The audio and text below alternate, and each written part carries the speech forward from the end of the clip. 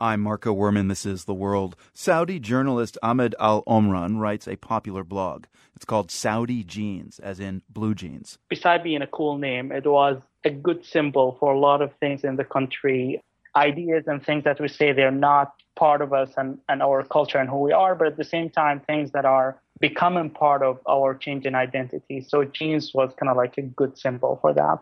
Omran has also started another blog called Riyadh Bureau. This one is more news-driven, and the big story he's focused on now is a trial of two prominent Saudi human rights activists. They are Abdullah Al-Hamid and Mohammed Al-Qahtani.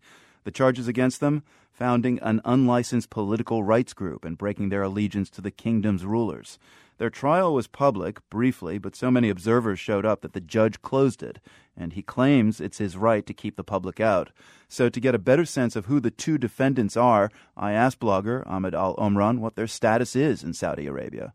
Would you say Al-Qahtani and Al-Hamid are basically thorns in the kingdom's side?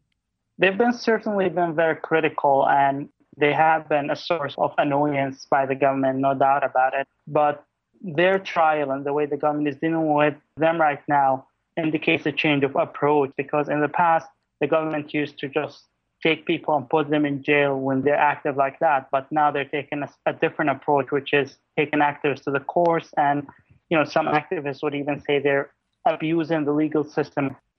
So both Professor Al-Qahtani and Al-Hamid have been requesting the court to open the trial to the public. Is that likely to happen now?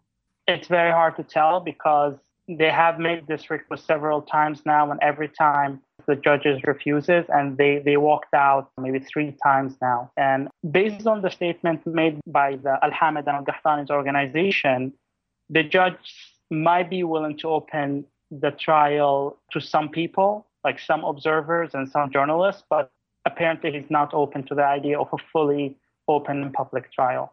It's kind of funny because so far the requests to open the trial to the public have caused repeated delays in the trial. So I'm wondering if it'll prevent the trial from proceeding at all. Could Al-Qahtani and Al-Hamid be looking at this as some kind of defense strategy? I highly doubt it that they think of this as a defense strategy. They don't win anything by keep on delaying this. I think it would be better for them if they actually talk about the charges and deal with them instead of just arguing over should this be a public trial or not. But the point that Al-Hamid and Al-Qahtani are making is the matter of principle. These two men will not accept a secret trial because they themselves have been campaigning for years that the government should open trials of other suspects and other prisoners who were put into secret trials in recent years. Why is this case important to you, and how dangerous is it for you, Ahmed, to even cover it?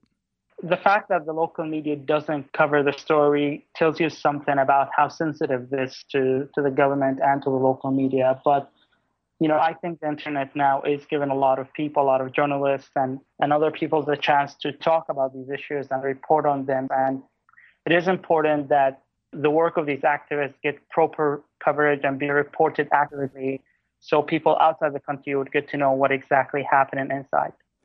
Saudi journalist and blogger Ahmed Al Omran, thank you very much. Thank you, Mark. I'll have a good one.